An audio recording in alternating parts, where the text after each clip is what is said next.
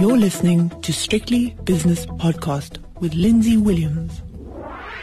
As always on a Tuesday, it's time for It's My Money with Brenthurst Wealth. And from Brenthurst Wealth today is Renee Egar. And, we cut through all the noise and all the headlines and just get back to basics, I think, Renee. And you sent me a piece called Some Practicals, Do's and Don'ts When Investing. And I suppose my introduction tells the whole story. It doesn't matter what's going on around you. You have to stick to your principles.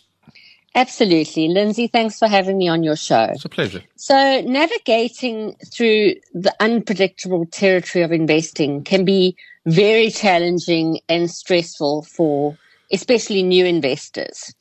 And, although the concept of investing is quite simple, there are actually many pitfalls that can trip you up along the way. And, even people who consider themselves to be financially savvy, they still get caught up in these few points that I'm going to make today. And even, to make matters worse, according to some surveys they've done overseas, people under financial stress can actually lose as much as 13% of their IQ points. And I found this so interesting because this is exactly what we as advisors are trying to fend all the time. So people often make panic or emotion-based decisions, and this often translates into poor investment decisions. So, I just think that although people do make mistakes, it is quite easy if you get a financial advisor that can help you get back on track, as long as you stay in the game. So, like people always say, you can't judge the market if you're not invested. So you have to be in it to win it, kind of thing. Yeah, okay. I think I see what you mean, but let's go to your points. It says, don't react emotionally to what is portrayed in the media. In other words, I'll give you a great example from my personal perspective. Everyone talks about Tesla all the time. Tesla's gone up X 100%. But on the other hand, you have to dig beneath that and say, well, its PE ratio is now something absurd that's never been seen before for a company of its type. So you get caught up in it. You get the fear of missing out, and you want to open an online account and buy Tesla. But perhaps step back a little bit and say, okay, I may have missed out on the first 100%, but I do want to miss out on the fall of 50%, if you see what I mean. Exactly, Lindsay, and that's the challenge that we have on a daily basis. So especially in today's world, you've got social media in your face. You've got Facebook and all these forums that are so easily available to you. And I must say that, I've been in the industry for 23 years now, and I must say that lately, like all the stuff that is on media and everybody on social media is actually creating more panic amongst investors than ever, and it causes people to make hasty decisions. And what I just like to remind people that is that bad news always sells. So you can't kind of sit around a braai and get investment advice. And, you have to spend time in understanding what your portfolio is about. So, people will see, okay, the JSE is down 14% for the day, and then phone your financial advisor in a panic. But in actual fact, your portfolio is not even correlated to the JSE, or maybe only 20% correlated to the JSE. So that plays a big role. If you can try and strip the emotion out of it, you will make better investment decisions. Yes, and that goes to your point in point number 2. It says don't check your investment balances every day, because it's not a daily thing.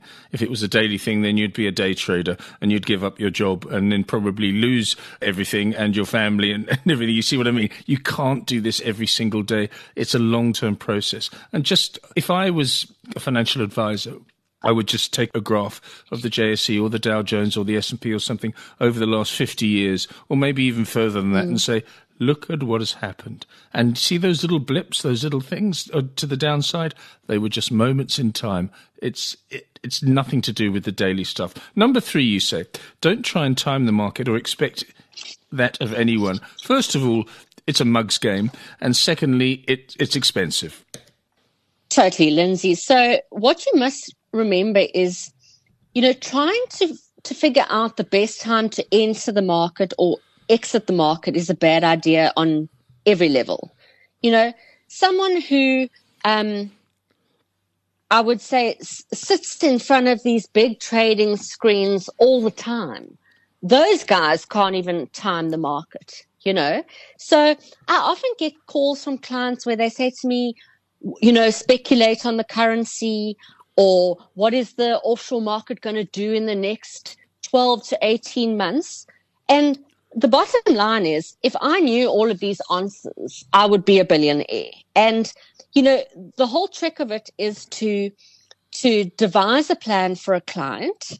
And my best advice to people is to actually, not procrastinate. I have so many clients where, you kind of derive a financial proposal for them and a strategy, and then they take 6 to 8 months to come back to you, for example. Yes. And they've actually missed the boat in some, even though it does even out over the long term, they actually miss the boat by just procrastinating on those decisions. So, I think it's very, very, very important to understand that. And, a lot of the calls I get is, what is the rand going to do? What is the rand dollar going to do?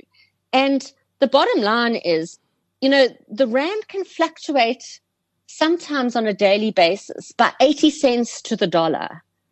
How would we know? How would we know that it, was going to weaken or was going to strengthen? And not even the top fund managers can actually speculate on the rand. So, on a diversified approach, all those little ups and downs, whether it be the US market or the currency or the local market, on the end, even each other out. And, that's the way you grow your money, and you get above, you get inflation beating returns effectively. If anyone asks you about the rand, just say that, when Lindsay Williams came to South Africa in 1988, $1 bought you 1.9 rand.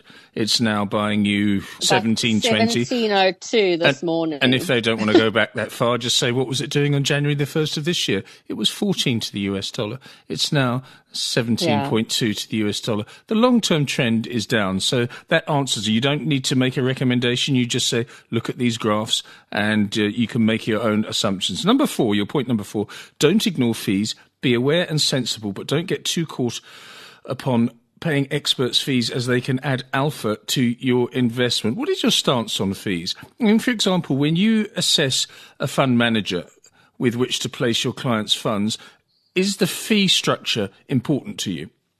Lindsay, that's a very good point. And, as advisors, we obviously want to give our clients the best deal. And,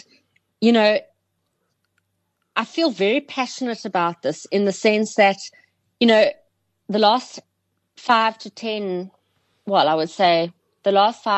years, there's one particular asset manager in South Africa that caught the eye of the end client by offering low fees and, come directly to us. You won't go wrong. Can I just tell you something now? All those clients are beating down our doors. Okay, because people try to avoid fees, and now they're going on 5 to 7 to even 10 years worth of underperformance because they didn't want to pay an advisor fee or, have a bit of a diversified fee range. So I feel very, very strongly that, fees are an issue, and yes, you can cut them where you can. And obviously us as financial advisors, we want to do the absolute best for our clients. But don't do it by jeopardizing your portfolio. So, an example I was doing the other day, a client who came to me who had direct unit trusts with this particular company. And we did some comparisons. And, after fees, we were able to produce a 3 or 4% above inflation return, where that person in the particular fund had not even performed that. So what I'm saying is, yes, fees are an issue. Do what makes you feel comfortable. And I definitely believe that having a financial advisor could make you more savvy on your decisions and improve your returns, because, who's going to tell you to switch out of this fund manager when they're underperforming? Clients are not the ones that see the end fund manager, that get all the fund managers in a boardroom table around them. So I just think, yes, concentrate on fees, and we'll do the best that we can within our ability, but I don't believe it's everything that makes an investment a good investment, if you know what I'm saying.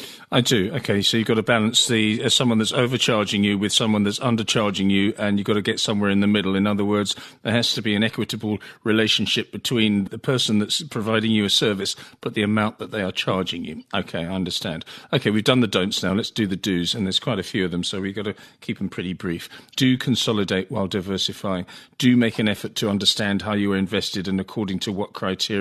Make use of all your tax concessions. Let's take the first two. Make an effort to understand how you are invested. So in other words, you don't just take the view of the advisor or the fund manager. You've actually got to ask them, why are they recommending this particular asset class or this particular security? Is that what you're saying when you say make an effort? Correct. So, clients are, all they want to do is they want to know what the return will be at the end of the day. But the importance that I'm trying to specify is that people actually take the time to understand what they're investing in. And basically, technically, most of your clients don't know the difference between an equity and a bond. Yes. They just want to see the return. So all I'm saying is take a interest in what you're investing it in. Even if it's your basic knowledge, I would say that you need to be informed, because although your advisor is responsible for your well-being and your financial well-being, you also need to understand what you are invested in. It's the same thing that goes. Everybody's risk, like your Tesla example earlier. Everyone is aggressive until they're losing money, and then they're not aggressive. So yes, I want 20% upside, but can I take 20% downside? No. So, you have to manage that kind of risk versus return. Okay, you make a point about diversification, but we've done that so many times, it's obvious. You diversify your asset classes according to the advice of your reputable financial advisor, but just don't have all your eggs in one basket. Make use of all your tax concessions available is point number 3 of the do's. And of course, that is, again, your tax advisor or your financial advisor will help you with that. The final point, though, is keep a long-term view, and that's so important. As I said, that's the first thing I would do if I was a financial advisor, put a long-term graph in front of them and say, just have a look at that. And you see that tiny blip there in 1987 and that one in 1998? Okay, they were meaningful at the time, but they meant nothing in the big picture, the 100-year picture. So just stay long-term and don't get in and out unless you're a day trader. Correct, Lindsay. It's inevitable that your investment will go up and down, but if you look at it over the long term, it becomes less significant. And I will say that nowadays, with the market being so volatile and so lumpy, and I'm not talking about locally, I'm talking about offshore as well, that I would say even longer term horizon is probably more probable. Like your minimum investment term should be 3 years if you're investing in any equity type of thing. And yeah, I do believe that risk still equals return, and you have to find that fine balance in your investment portfolio. Okay, 3 years I think is short term, actually, but depending on your age. But I think I would go 5 years and above, but you are the expert. Renee, thank you so much for bringing us down to earth again and making us realise that there are certain principles that always prevail no matter what the current conditions. That's Renee Egar from Brenthurst Wealth, and that was It's My Money. The views and opinions expressed in these podcasts are those of Lindsay Williams and various contributors and do not reflect the policy, position or opinion of any other agency, organisation, employer or company associated with strictlybusinesspodcast.com. Assumptions made on the analyses are not reflective of the position of any other entity other than the speaker or the author. And since we are critically thinking human beings, these views are always subject to change, revision and rethinking at any time. Please do not hold us to them in perpetuity.